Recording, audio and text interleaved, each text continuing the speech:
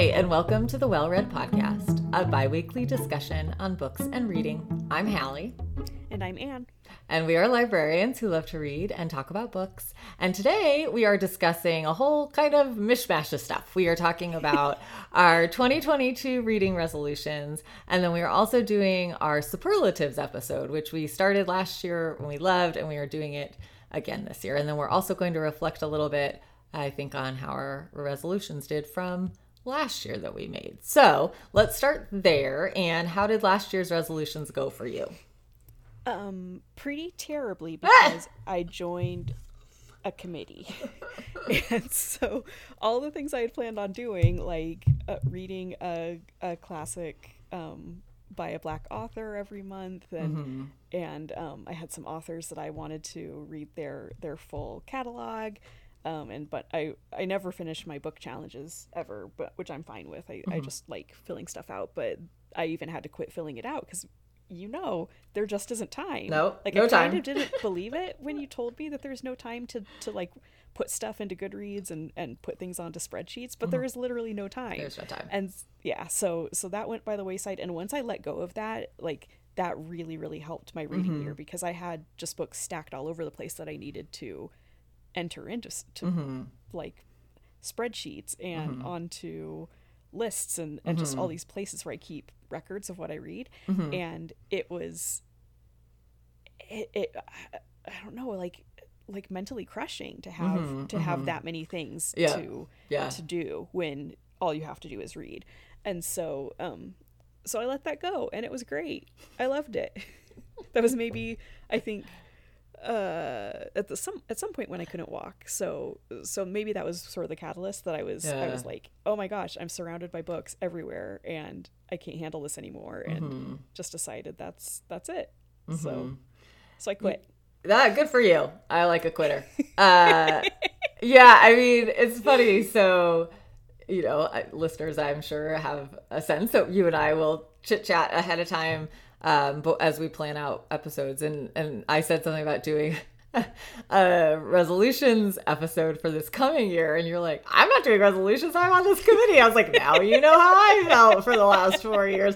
When you would suggest a resolutions episode, I'd be like, well, I don't have anything to talk about because my resolution is to read all these books.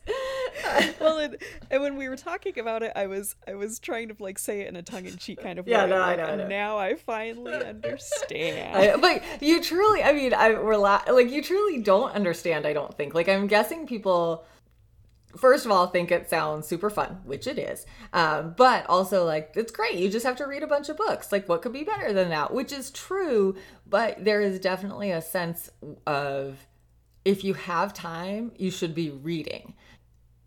Not necessarily recording your reading, not necessarily, I don't know. It's very, especially towards the end of the year, starting in November-ish time period. It's like, you read. If you have any spare time, you read. And so it's probably sounds odd to say like you had to let go of even recording stuff, but truly, like, you just don't have time. Yeah. So well, and it wouldn't be that bad. It's not that hard to do those kinds of things, but you get a little bit behind, and suddenly you're like, oh wow, this is actually going to take me half an hour to do this, and I need to read. I've got these deadlines, and there's various deadlines throughout the year of in different types of judging categories, and also the books that we suggest we have to read. And so there's just different things that you're like, oh, I've got this on my plate, and you just get like, even writing my notes. You and I talked about this, where I was trying to write out notes about each book so that I could discuss it and like remember things that of books that I'd read months and months before.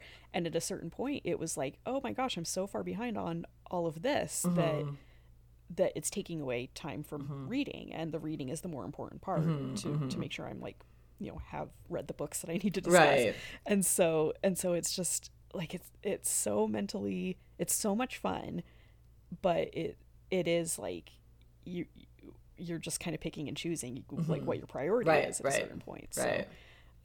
So yeah, I did try for the first couple of months of the committee. I did try to listen to different classics by Black authors, and it didn't really do a whole lot for me. Like some of them, they were just things I wanted to sit with a little bit more. And a lot of the books that I had in mind were books like Beloved and things that I know would be fine to listen to, but I wanted more of that like reflection experience and even, you know, underlining things and just thinking about it, and listening isn't great for me on stuff like that. So I listened to I tried to listen to like just standards, and that was just kind of meh too. And like it just couldn't be done for a project and do the reading list at the same time. So yeah, I still would love to do that. I still intend on doing it, but not right as now. long as I'm on the reading list, it's just not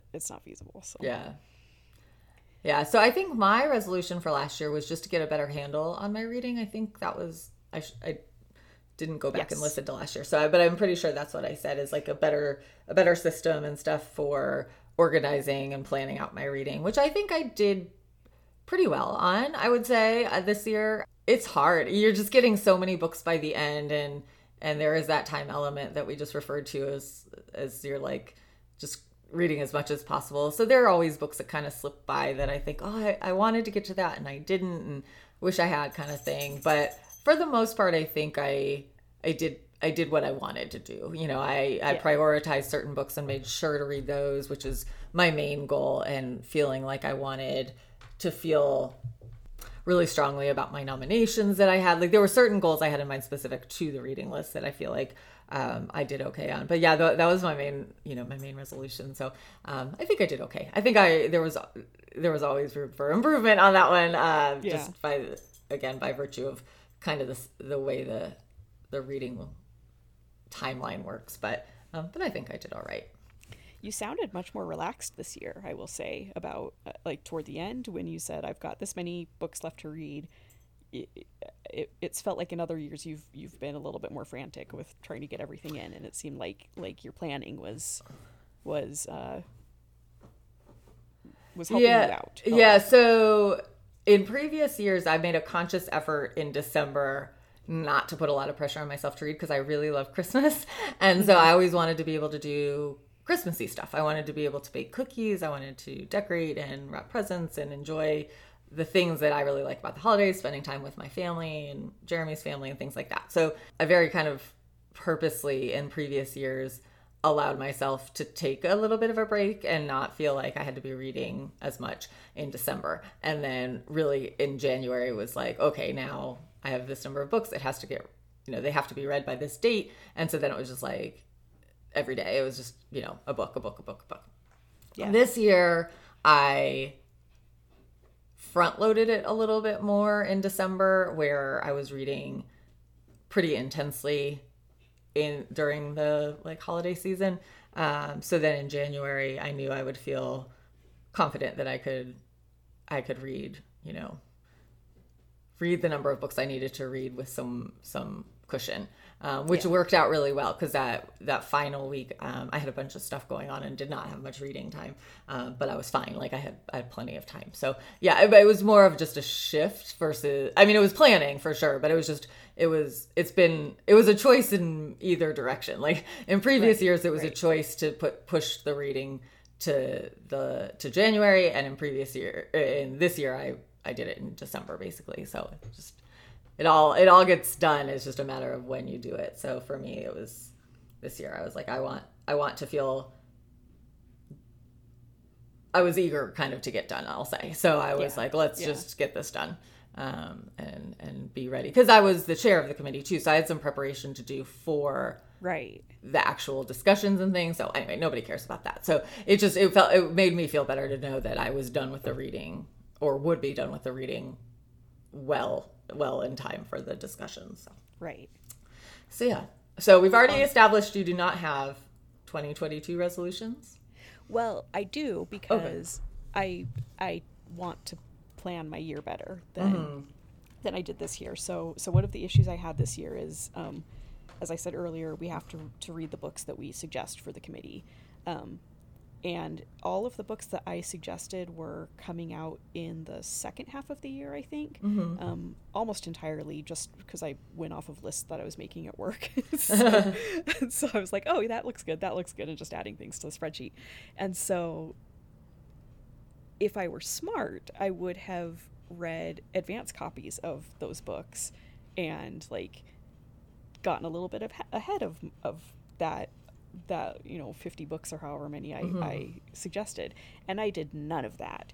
So instead I was scrambling to read all these books that in the end I didn't feel a lot of like I was pretty good at quitting books, but some things I'm like, yeah, this is kind of on the edge, I don't know about this, and I'd finish things where I'd think that ended up being kind of a waste of my time. And then there's lots of stuff that I didn't read that other people suggested that I would have been more that I was a little bit more excited about to possibly nominate. And so it just felt like it was a little bit off kilter. I also think I just read too slowly at the beginning of the year and really was trying to finish a lot more books than that I should have quit. And so so there's just things that you can hear lots of advice. We've talked about this too, that good advice from other committee members only goes so far as you actually doing them. And so I want to implement that a little bit better, and just kind of trying to make it so it isn't as hard when it's the last couple of months, because it really was difficult. I also had the brilliant plan to take a 2.5 week vacation overseas for Christmas, so that did not help me in any way on my reading plans. So it was great and it was worth it, but it was really, really hard when I came home. So I guess just my resolution is to maybe even write out some of the lessons that I learned or things I would like to do differently this year, and actually implement them, but also I think writing them out will be really helpful so that I can review those and think, okay, where am I in April? Am I reading too slowly? How am I doing so far, and what can I adjust at this point? So that's about it for me. That's fine. That's a good one. Okay, so I actually do have some reading resolutions, sort of, not huge ones, but I saw an idea on Instagram that I copied because I liked it, which was 22 books in 2022. And so you pick 22 books that you wanted to read and you make a commitment to read those. So I did that. I pulled a bunch of books that I own, because another one of my resolutions is to read more of the books that I own. I have accumulated a lot of books. I had a lot of books coming into this committee experience, and now I have many, many more because of the books that we were sent that I never had a chance to read that I decided to keep. One of my resolutions is to try to read more off of the books that I have. And so I kind of combined them, and I did this 22 and 22. So if you follow me on Instagram, you saw it. I posted a picture of it just to kind of hold myself accountable and say, these are the books I want to read. And so it was fun to put that list together of, some were pretty current. I mean, some had just come out towards the end of 2021, and I just hadn't had a chance to read them yet. And some are a little bit older, and they've been sitting around for a while, and I just never got to them. So I think that'll be kind of a fun thing to do. And then it sounds silly, but my one resolution is sort of just to read whatever I want after all these years of not having that. I'm trying to avoid getting too caught up in I should read that or I need to read that. I just sort of let myself read whatever I want. And then the other thing that I did is I'm posting about on Instagram, on an Instagram story, every single book I read, I'm posting a picture and a rating and a couple of words about each one. So those are kind of my they're not lofty by any means, but those are my reading goals. I'm a big believer in trying to make any sort of reading goal achievable and fun. Yeah. I don't want it to feel like work. I love to read so much. I don't want it to turn into homework or, a project that I would dread. So really try to keep it something that's going to feel fun and motivating. So those are mine. Yeah. Nothing major. Those sound very fun. Yeah. All right. So now let's move into our superlatives. So we came, I love this. I think this is so fun. So we came up with this idea last year. We knew we always do our best books of the year. And last year, some of you may recall and have have listened to that episode. But there were some books that weren't necessarily in our top 10, but that were notable for some reason. There's something that made them stand out in our reading year. So we have all these different categories, and we each pick books, or not necessarily books for every category. And talk a little bit about why we picked them. So we'll just go through them and say a few words about why that book slots into that category. So let's start, Anne, with what was your most timely book of 2021? So as you did a lot of last year, I doubled up on some things. Yeah. And so this is one of them. I picked The Night Swim by Megan Golden and The Cost of Knowing by Brittany Morris. And The Night Swim is about basically a date rape situation and someone who was accused of a young man who was accused of rape, and the woman who's trying to seek justice for her sister, and so and the ramifications of what happens to this young man. And The Cost of Knowing is about two young black men and a vigilante kind of situation against one of them. And if those aren't news stories that we're still just hearing about all the time, then unfortunately I don't know what else we see in the news cycle. So those were the two things that came to mind, unfortunately, that just have stuck with me this year. Neither of them were favorite reads of mine by any means, but they definitely felt very of the moment of the news stories that we just keep seeing over and over again. And so that's kind of a downer, unfortunately, but that's what I went with. So mine is Ghost by Dolly Alderton. And this was kind of like not a romantic comedy, but sort of seems like it starts out that way. I'll say that. Right. And it's about a woman who meets a guy online. She's online dating, and she meets a guy online, and they hit it off. And then, as the title would suggest, he ghosts her. But it's about much more than that. It's about her taking care of an ill family member and like all this other stuff, and like sort of what she wants out of life. And it just felt very current to me. Like it felt very much something that is reflective of today. The online dating part, of course, but that's online dating has been around for a while, so that's not super current, but just like the issues that people deal with right now, living life online and aging parents, and like, I don't know, it just felt very, very current and like identifiable to me as a sort of a timely book. There was another book I was trying to think of, and then I sort of gave up searching because I felt like this was the one I wanted to talk about anyway. But there was a book where at the very end there were mentions of a virus. Like it was a very kind of subtle thing at the end where they talk about, which they're clearly talking about COVID, but like they don't call it COVID, and it's just a reference to it. And I couldn't remember what book that was, but I'm wondering if we're going to start seeing more and more of that, because now, of course, the publishing cycle, we're 2 years into this, like all these books that were written during COVID.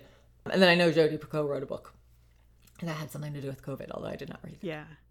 It is very interesting to see a lot of books that have been purposely set in 2019 instead of currently, in because 2020. Like, you can't set it currently. Say that this is not happening, but it seems a little weird.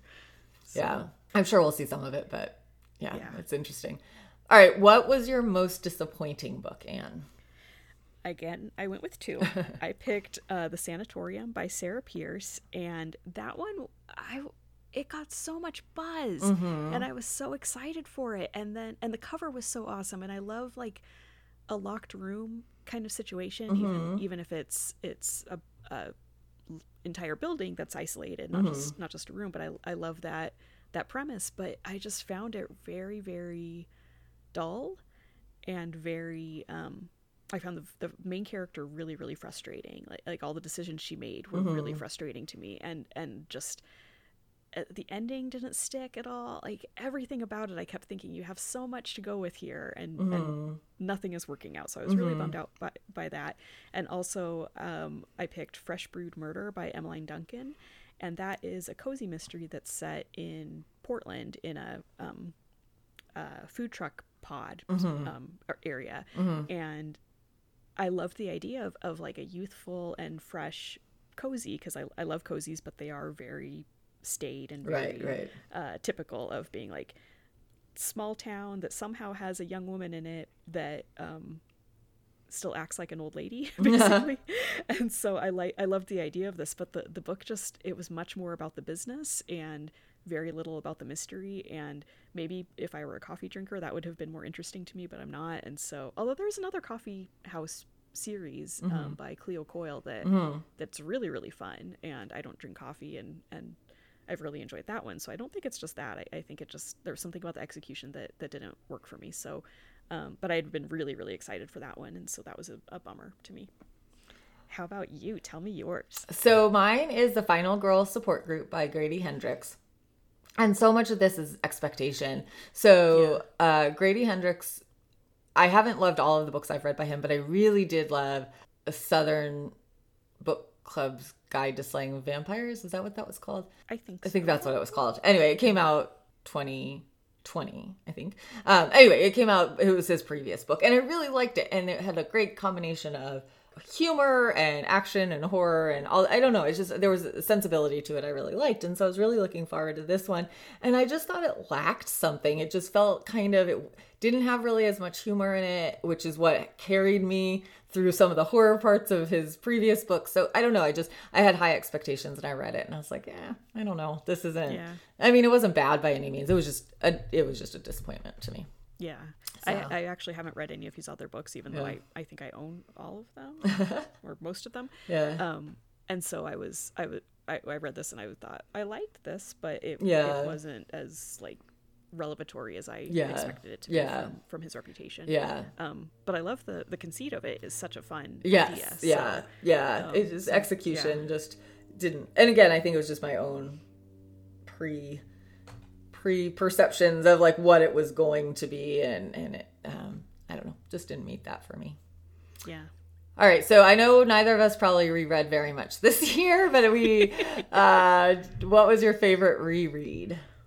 So it's my only reread, and also it's cheating because I never truly finished the book. Oh, that's totally cheating. The first time I read it. I see. Yeah, so I read half of it in college. So I picked Evelina by Frances Burney, and I think I read.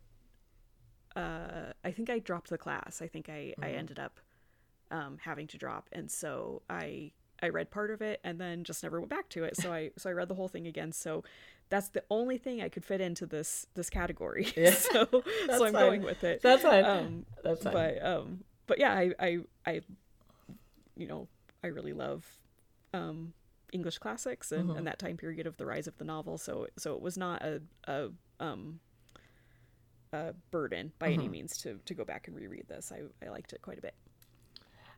So mine is Tana French, The Likeness. I am slowly working my way on audio through the Dublin Murder Squad books, which I've read all of them, but have not revisited them since I read them for the first time. So I noticed, I think actually the first book was my very first book of January of 2021. I think I finished, but it was as an audiobook. So, but The Likeness is my all-time favorite of hers, and I re-listened to that, and it held up. It was such a good one. You have to suspend a whole bunch of disbelief with that premise, but it's still a standout to me. I really liked it. So yeah, I just finished. I just a few days ago finished the fourth one in the series, I think. So working my way through those, it's fun. Nice. That was supposed to be my. I know. 2 years ago. It has to be put on hold even longer. Yeah. She'll keep. It'll be all right. It'll still be good when you get there. I did reread The Likeness during that, and I had the same feeling of just like, I know the solution, I know all the plot points, but still having that feeling of just how good it is and how satisfying it was, even without the surprise of anything. Yeah. So, well, and it's been so long since I read. I mean, the one I just finished, which I just finished a few days ago, was the fourth one, and that came out in 2012 that I read that. So I mean, it's been 10 plus years since I've read a lot of these. So the details, even though I remember some of the plot points and things, a lot of the details about the endings and how they come to be, like, those have been surprising still, because I just don't recall them. So they've been fun. Yeah. It's been fun to revisit those. All right, what was your biggest surprise? So, I have two. One of them is Stealing Home by Cheryl Wood, which I don't understand why I love this series so much. I don't get it.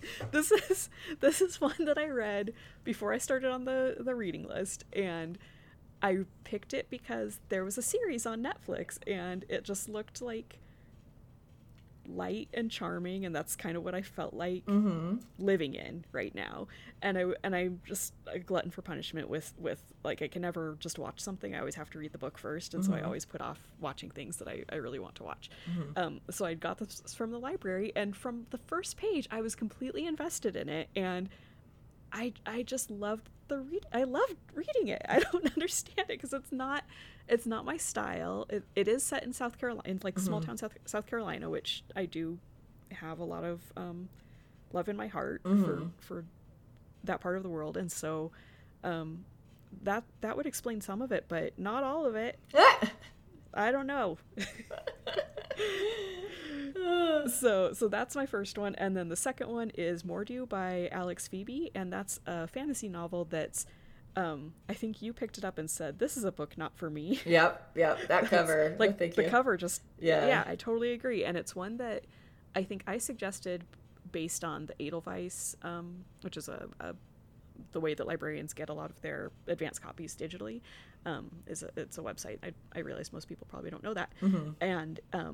And I just thought, I need some fantasy novels because I have to nominate some stuff, and this one kind of looks interesting, and I was really surprised at how much I enjoyed it, and especially because I listened to it, and normally to me that sounds really awful to listen to a very, very heavy world building fantasy novel, but I was really entranced through the entire thing. It's a pretty dark novel. It's very focused on class, and I guess since that's something I'm interested in regular life, that sort of helped me out, but yeah, it was I was there for it. It like has a very Dickens feeling to it, and so I think that kind of helped too to make it feel a little bit grounded in the real world, and we've discussed that's sort of our entry point on fantasy for both of us. So that was a big surprise to me. Other people did not like it. No, other people did not like that as much, but I don't know that they didn't like it. I think that there were some questions about kind of where it fit, but yeah.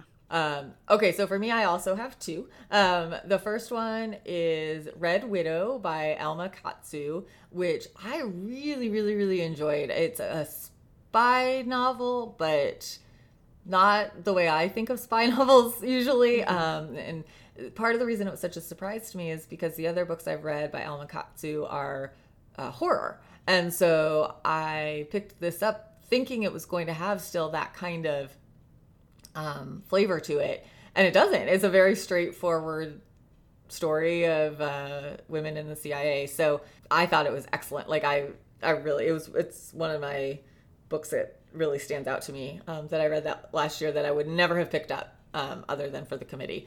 So I really enjoyed that. And then the other one was Dial A for Aunties by Jessie Q. Sutanto. And this was a surprise to me. Not that I didn't think I was going to like it, but I have a friend who read it who didn't like it at all. And her taste and my taste overlap enough that because she had such a strong negative reaction to it, I was like, I don't know that I'm going to like this. And I thought it was delightful. Like it's wacky. it's like a caper kind of, I don't know.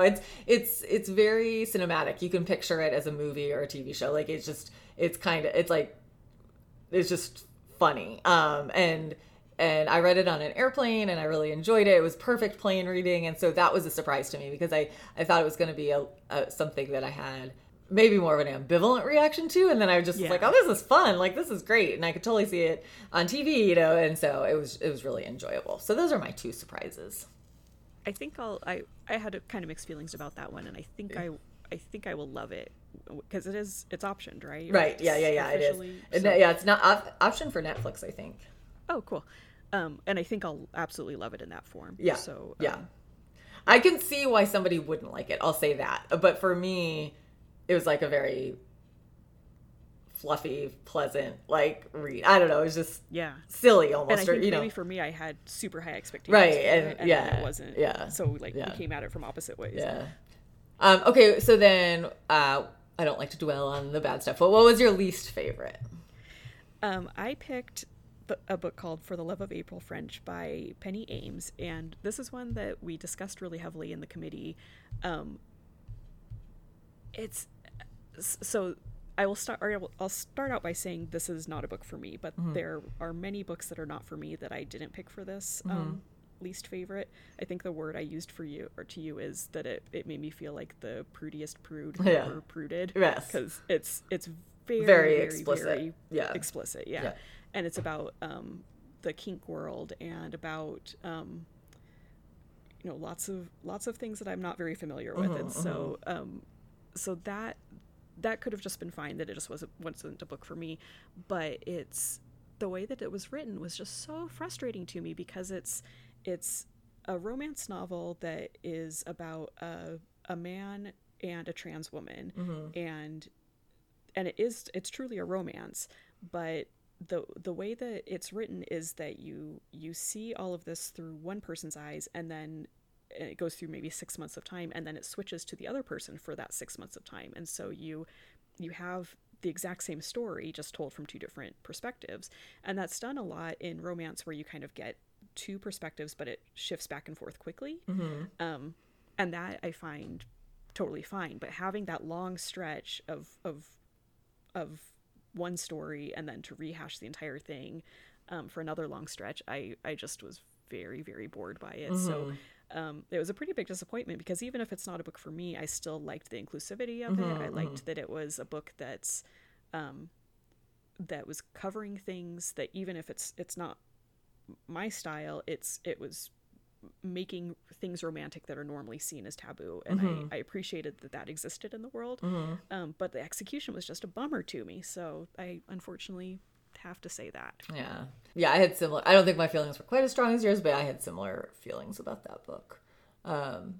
Certainly opened my eyes to some lifestyle things that I wasn't aware of before. Yes. So mine was Death at Greenway by Lori Rader Day. This was just, this could have gone under biggest disappointment. I don't know. Anyway, it was just boring. Like, it was just such a really boring book, I thought. Like, there was so much potential, and it's a historical mystery, and it has connections to Agatha Christie, right? Yeah. Yep. Yeah, I was like, yeah. It has connections to Agatha Christie, and so it's just got so much potential, and then it was just boring. I remember listening at one point, like, when are they gonna get to like the mystery? Like, I don't know. It just was, yeah. So it was. I hate to say that, because I respect authors and all the work that goes into books, but for me, this just missed it. Like, it just wasn't very compelling. Well, it feels like it could have also been an issue with the marketing, because it's not really a mystery. No, right. There's I think not really much to do with Agatha Christie either. And both of those are really heavily pushed on the back description of it. And so I had the same experience where I was listening, and I kept thinking, this is just a war story. Yeah. So and I usually like that kind of thing. Like, I know everybody else is over World War II stuff. I'll still like read stuff. I don't know. Like, I still like that sort of thing, but I don't know. It just missed the mark for me. Yeah. All right. What was your best distraction? I picked Cackle by Rachel Harrison, and this is a book that I read just after I had surgery on my ankle. And I read some other books during this time that I really, really loved, but I could tell that they were a little heavy for what I was going through and what my attention span could handle. And then I picked this up, and it was perfect. I was so happy to be reading this, because it's like a kind of hocus pocus level of horror, so not very heavy, and it's set in this very idealized town, and it is that way because there's a witch that lives in the town and is making it be that way. And so to have like that perfect, I think it's set in Vermont, I want to say, to have that like perfect New England town that I've dreamed of living in my whole life, and everyone knows that it can't truly exist, and as they're living in it, they know it can't exist, but they still are like reaping the benefits of that. I just found it completely enthralling to sort of exist in that space. So it went down extremely easy, and I was super grateful for it in that moment. I actually was just sorting my books today because I'm trying to reorganize my bookshelves to incorporate all these new books. And I came across that one and I kept it because I know how much you liked it. And so I was putting it on my shelf like, oh, I want to read this one. Yeah, it's pretty fun.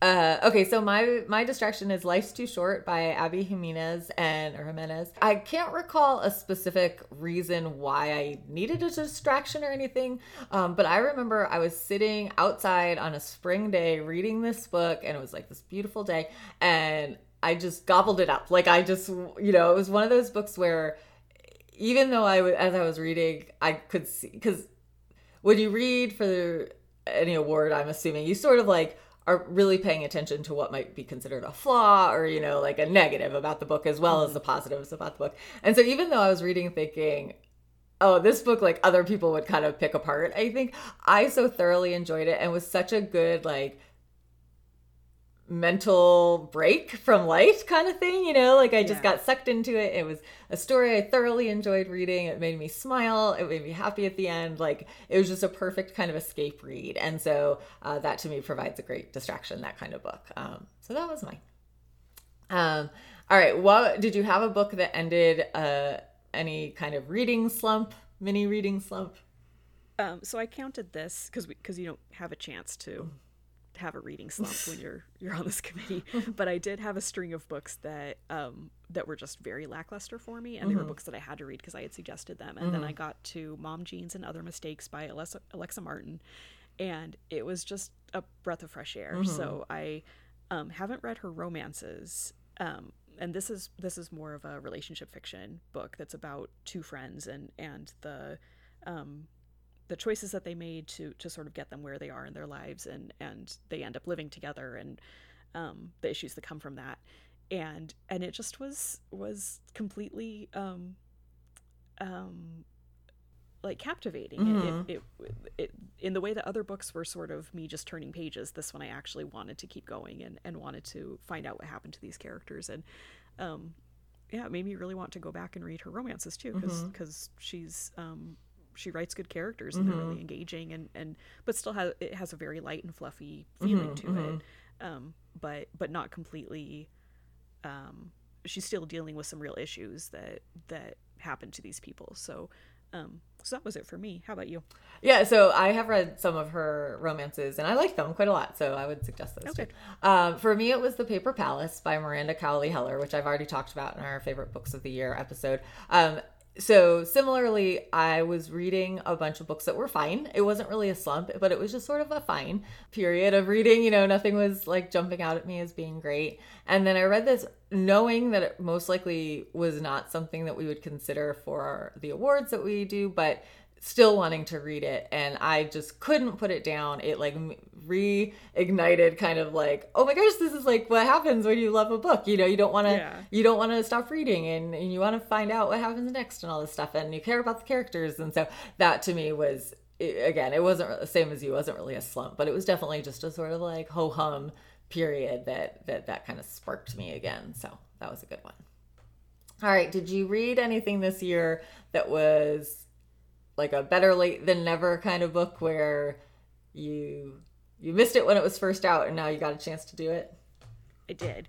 I don't know if I missed it, but I had never read A Man Called Ove by Frederick Bachman, and I listened to it at the very beginning of this year, and it was a delight. It's so delightful. No one was making that up. It is very delightful. Yep. I actually had planned on putting it on my top my 10 best of the year because I really, really loved it. It wasn't nearly as saccharine as I had in my head, which I know people had said to me, but I just didn't. That's just what the impression I had going into it. And then it's really a dark book in a lot of ways. Yeah. So it opens with him planning a suicide. Right. And so it was very, very fun and but also very meaningful. And so I was really happy I finally got to it. Well, yeah, that makes me happy. That makes me happy. I really loved that book, as so many people did, and have really enjoyed many of his other ones too. So that's awesome. Yeah. So mine was more of an author that I'm late to than a specific title. Jason Reynolds, I listened to Long Way Down this year. And Jason Reynolds is somebody I've been wanting to read for a while, but I just hadn't gotten to it. And he writes young adult novels, and so it hadn't crossed my path. But I'm happy that I got to it. It exceeded my expectations, even though I had high expectations. It was a book I really, really loved. And so I'm happy that I finally got a chance to read him. I'll certainly be reading more of him, I'm sure. Yeah, that's one of my favorites. When I listened to that one, I just started it over. Yeah, because it's so short. Yeah, it's so short. Yeah, it's so good. So good. That's fun that we each did like books the other one loves. I know. Yeah, you're right. I didn't know that was going to happen. Yeah. All right, what book has stayed with you? I picked Sorrow and Bliss by Meg Mason as number one, which we talked about pretty extensively on the last episode, so I don't really need to go too into that. But I think about it all the time. I love it. I haven't stopped shutting up about it all year. So I'm especially glad to you, because that was the one that you nominated, and so I don't know that I would have gotten to it otherwise, but I loved it. And then the other book I picked is Last Night at the Telegraph Club by Melinda Lowe, and that is a YA novel that actually won the National Book Award for young adult literature, and I think was a Printz Honor last week too. And it's a historical novel that takes place in I want to say 1960s San Francisco, and deals with a young woman who is Chinese American and sort of grappling with her family's expectations for her, while also realizing that she's attracted to girls. And so it just was all. Sometimes I feel like books can, like young adult books can kind of bite off more than they can chew, and they're trying to do too much. And this one I just thought really nailed it really well. And it's one that even though it wasn't my favorite of the year for the Prince, it's one that really stuck in my head for the entire year, that I wanted to make sure I included on my short list for my book club when we voted on that. So I would definitely recommend that one. And do you want to take a minute to revel in what did win the Prince Award? I'll talk about that later. Okay. Oh, right. Okay. So my book that stayed with me was Take It Back by Kia Abdullah. This is a thriller, sort of a legal thriller, about a young woman who accuses four young men of rape. And it is a very difficult subject matter to read about, I'll say that. But it was gripping. It was so gripping. And it has stuck with me. There's a lot. It's one of those books that would be great to read in a book club, if you have a book club that's willing to read about harder things like that topic. Because I think there's so much to talk about as far as assumptions people make about each other. The boys are Muslim, the girl has a physical deformity, and so there's a lot of public perception about motivation or lack thereof, or I don't know. It's very, very complicated, and so it's a book I keep thinking about long after I finished it, and that I keep thinking I want people to read, because I want to talk about it. I want to talk to other people about it, and I just think it's a book that.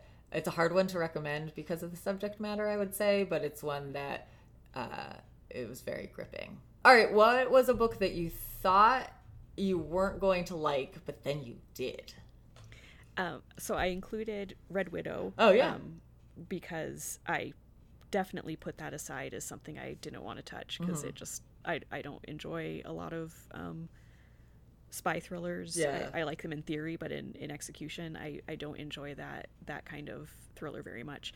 And this one was just so smart, and it had it's very female centered, and talks a lot about what it is to be a woman in the CIA, and it's also really set in the real world of espionage versus the like James Bond world. Yeah.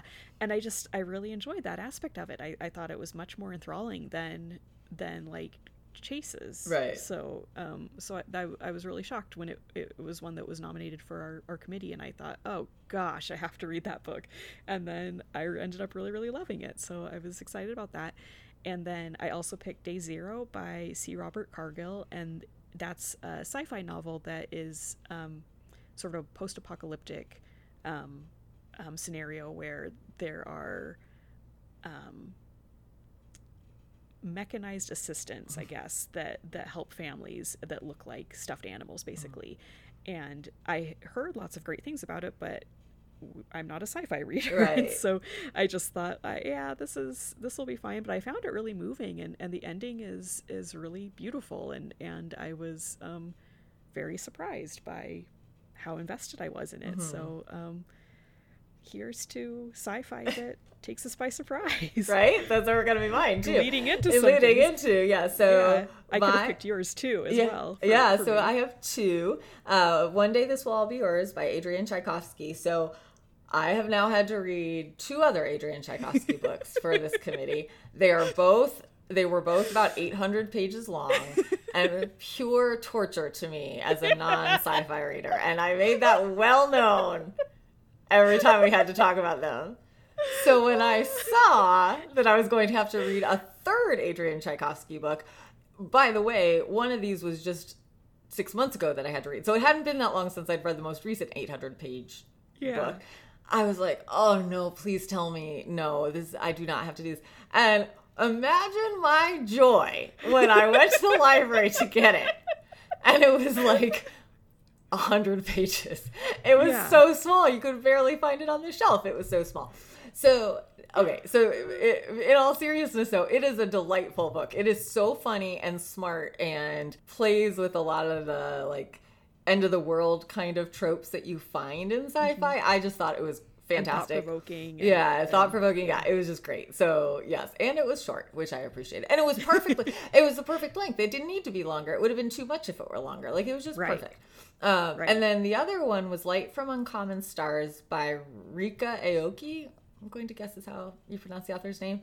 And this one is sort of a sci-fi fantasy blend. It's hard to really categorize it as one or the other. I think I talked about it on another Oh, episode. you did. I'm sorry. You did. So I don't need to talk about it. It was just one of those I didn't think was going to appeal to me. And then I ended up finding it a really, really lovely book. I really liked it. I just thought it was, I thought it was lovely. I'm eager to read more from that author as well. Yeah. I think you put yours down first, and I had plenty to pick from that surprised me this year. And, but yours are definitely two that I had up there really high as well. All right. Did you discover any author in 2021 that you're really excited to read more from in 2022? So many. Oh, yay. So I listed Emily Henry, which she is not my I shouldn't say discovery on any of these. I'm probably the last person to read Emily Henry, but I read People We Meet on Vacation. Yeah. And unfortunately, I finished it after we recorded our favorites of the year list, because I definitely would have had it in my top 10. Although I don't know what I would have taken off. I can think of some stuff I probably would have knocked down, but I thought it was so delightful. It's the exact kind of romance that I enjoy reading, where I feel like the characters have a really strong bond, and so maybe Friends to Lovers is my romance trope, because they felt like they had a really, really well established and known history between them, and so and I just love the writing style. I just wanted to go back and read all of her books, and I had no time to do that, but I really loved that. And then I read a few books, I guess 2 books by Nevo. She wrote The Chosen and the Beautiful, and a novella called When the Tiger Came Down the Mountain. And her writing is just so beautiful and so lush. And so I'm really excited to get into more of her books. I'm not a huge fantasy reader, but this is the kind that I like. Then I read a book by Camilla Steen called The Lost Village that I just thought was a really fun horror novel that's kind of light horror, but I it's set in Sweden. I like Scandinavia. It doesn't take a lot for me to be on board with that. And then I also listed Gus Moreno, who wrote This Thing Between Us that was in my top 10. And I just thought what he did with horror was really, really cool and really thought-provoking. And so I'm excited. I don't know if he has any more books coming out immediately, but I'm hoping he does, because I'm sure I will love them. So those are all good ones. Emily Henry I had read Beach Read, but I really liked People We Meet on Vacation as well. Okay, so mine are Kate Claiborne, who now I don't remember. So I read Love Lettering very early on in the year and just adored it. It's such a great romance. It's so good. And then I read the next one, which now I'm blanking on the name. I read her follow-up. And then At First Sight? It's something like that. Love at First? Yeah. I don't remember. I really liked both of those. Love Lettering's my favorite of the two that I've read. But she has a whole backlist that I'm eager to be able to read. And then, of course, any future books that she comes out with.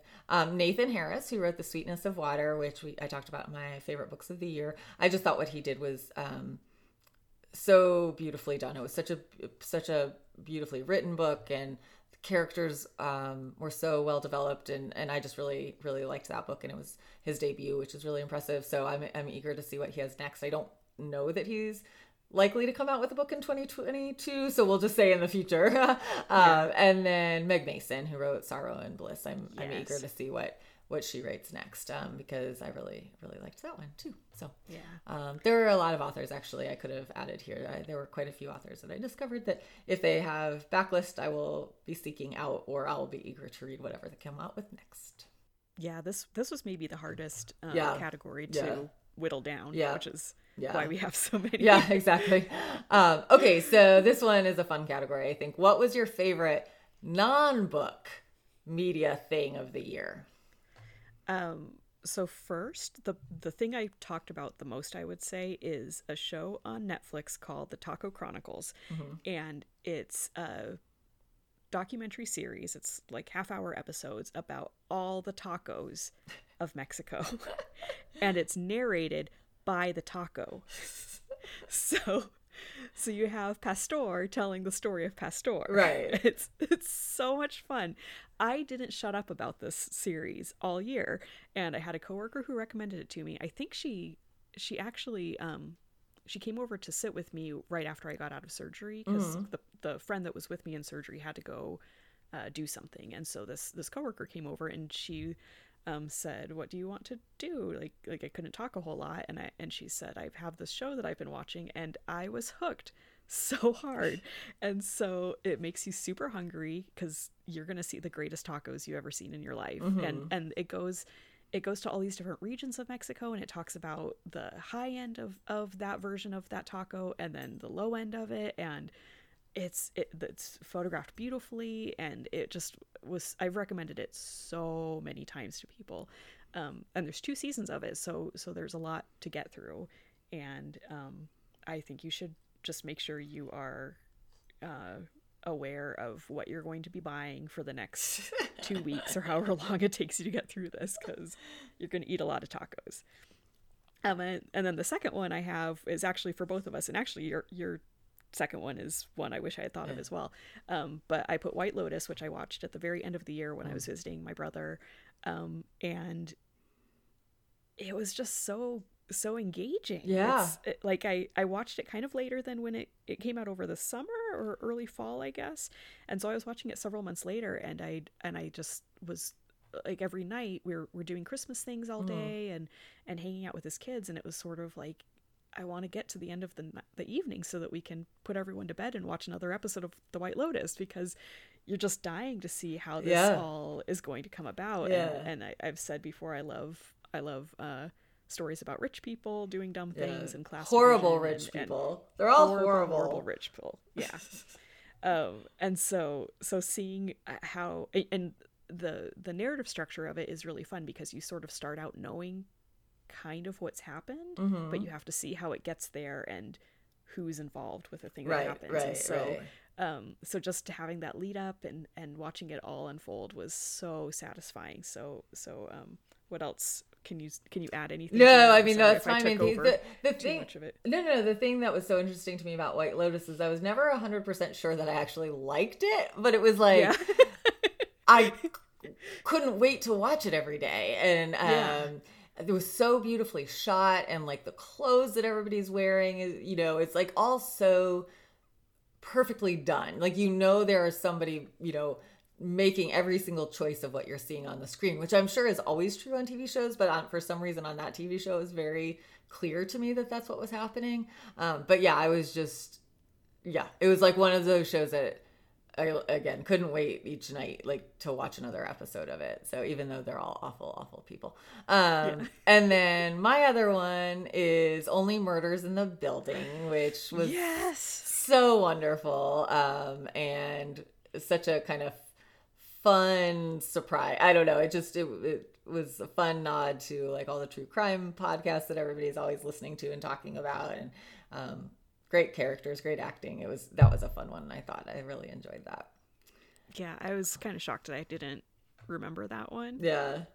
Because I watched it, and then 2 weeks later I went on vacation with my sister, and I showed it to her. And I never rewatch things that quickly. That's just not something I enjoy doing. And I was completely on board for it because the interiors are all so beautiful and varied, and the show is so funny. And so it's hitting all these, like, I love beautiful rooms. I love funny things. I love murder. Yeah. So it really worked for me. Yeah. It was a good one. Okay, and then last category, what was the book you recommended the most this year? I could have answered this for you. Yeah, no surprise. Firekeeper's Daughter by Angeline Boulley. I never shut up about this book. People, I think, were sick of me talking about it, and I don't care because it was so great and it deserved all the attention it could possibly get, which thankfully it did get a lot. It was a Reese pick, and it just a couple of days ago won the Prince Award for Best YA Book of the Year.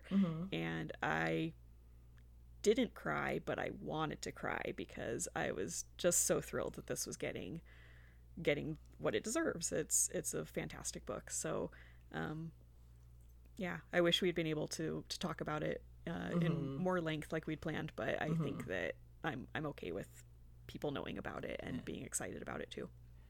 So this was a hard category for me. I did not have a clear one like you did, or what last year my was House in the Cerulean Sea. There was no question about. Oh, yeah. I feel like I had a few different books that I recommended a lot, but it was always dependent on like who I was talking to, kind of thing.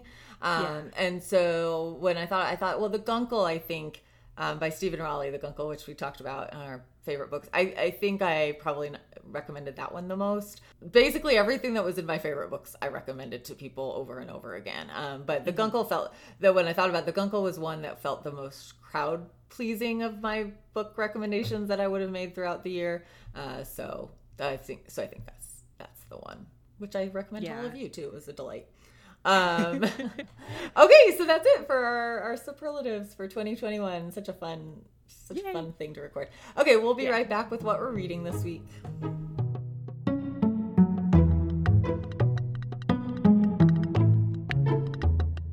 Okay, Anne, what are you reading this week? I'm reading a book that no one knows about called A Promised Land by Barack Obama. An unknown author. Yes. A real diamond in the rough, that Barack Obama.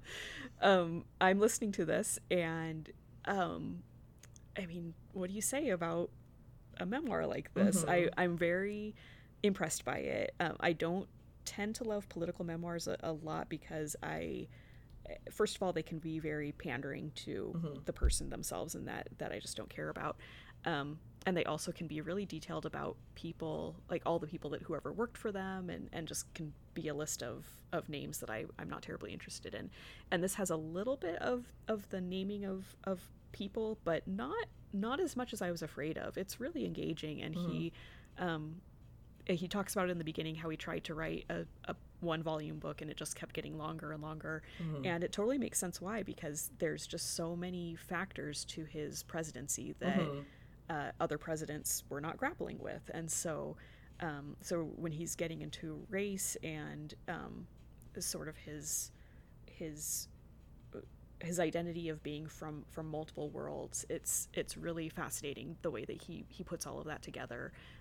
Right now I'm at the part where he has just secured the Democratic nomination, and he's hasn't become president yet, and he's reflecting on some of the things that he utilized to become president, and how the internet still was, even though it had been around for over a decade at that point, it still wasn't being used in the way that we know it now, which I kind of hadn't thought about because I was, using the internet pretty extensively during that time, but just things have changed so rapidly in that time.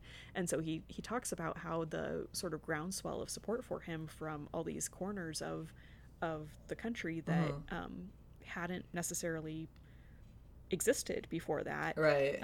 How amazing that was, but that's also the same mechanics that brought about the Trump presidency. And so just sort of recognizing those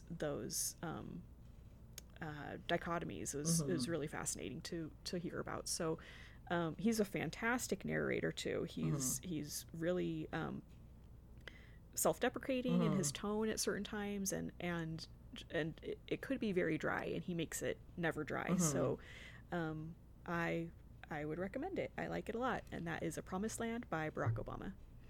All right, so what I'm reading is The Ensemble by Asia Gabel, and I just started this last night. We had gone out and got home, and I always have to read before bed, but I was very tired, so I think I'm maybe 30 pages into this. I am not very far into this, but I'll tell you what I know so far. It opens with 4 young musicians performing together, and they're a little shaky as performers, but it's clear that they show some promise based on some things that are said to them. And so they agree to become a quartet moving forward instead of pursuing solo careers.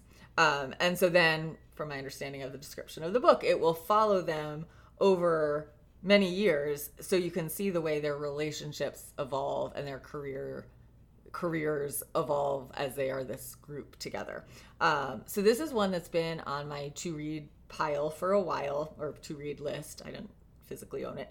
And I just love stories like this about particularly childhood friends or people that know each other in childhood who have some sort of bond, and then as they move into adulthood, how that changes or how that impacts what their relationships look like as adults. And I also really like books about people in any sort of creative field. I'm not a very creative person by nature, and so any sort of like art of any kind is interesting to me. And so as I said, this is a book I've been thinking about reading for a long time. I think it came out in 2018. But the reason I'm picking it up now is because there's a podcast I listen to that I've referred to many times called From the Front Porch.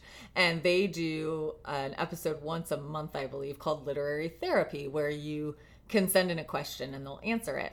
So last month I sent in a question, and my question was, I have been on this awards committee for 4 years. I'm about to come off in January, and I'm sort of overwhelmed by choice, pretty much. I have all these options of what I can read, and I'm sure there are books that I kind of missed in this 4 years where I was focused on genre reading. So I asked the host of this show, Annie B. Jones, who owns a bookstore, what she would recommend and like how she would approach it. And so she answered, and she had this great answer, and we can link to I'll provide Anne with the episode so we can link to it if people want to listen. But she had this great answer, and one of the things she suggested was, because I had missed out kind of on 4 years of literary fiction and, nonfiction and all these kinds of books because of the genre reading I did, she suggested I read in each quarter of 2022 one of the years that I missed. So it was like she suggested 3 books from 2018, 2019, 2020, and 2021 that she thought maybe I would have missed, and that were kind of the standout books to her, or when she looked back at her reading for those years, the ones that she would say, you should go read this. And so The Ensemble was one of them. So I went ahead and picked it up. I know. And so far I'm really liking it. I'm eager to see where it goes. I think it's going to be one that I end up liking quite a bit. But I thought that was kind of fun. And I've written down all the other ones that she suggested. I had read a couple of them that she suggested, a couple I had done on audio and things, but the majority of them I have not read. So I'm excited to read all of her suggestions. So that is The Ensemble by Asia Gabel. All right, well, I don't think we need to list off all the books we talked about, since we talked about a whole bunch of books and that was the whole episode. But happy New Year. I know we're kind of late into January to be saying that, but it is our first episode back after the holidays. So Happy New Year to everybody. This was such a fun thing to do. I think we're going to have a good 2022 reading year. If you want to reach out to us to tell us some suggestions for what you'd like to hear from us in 2022, that is one of my resolutions. Secretly, I haven't shared with Anne that we're a little bit more consistent about recording in 2022. Our schedules just did not work in our favor in 2021, but hopefully we'll be hopefully we'll be able to be a little bit more consistent. But you can email us at wellreadpod@gmail.com or find us on Facebook or Twitter or Instagram at wellreadpodcast. Share with us maybe what some of your superlatives are or what you'd like to hear from us in 2022. Please rate and review us if you could. It helps people find the show. However you find podcasts, that's a great way to support us. Our theme music is Kitten by Poddington Bear. We keep our show notes at wellreadpodcast.wordpress.com, where you can find a listing of every book we talked about in this episode, as well as some of the other things we talked about that were not books. Thank you all for listening, and happy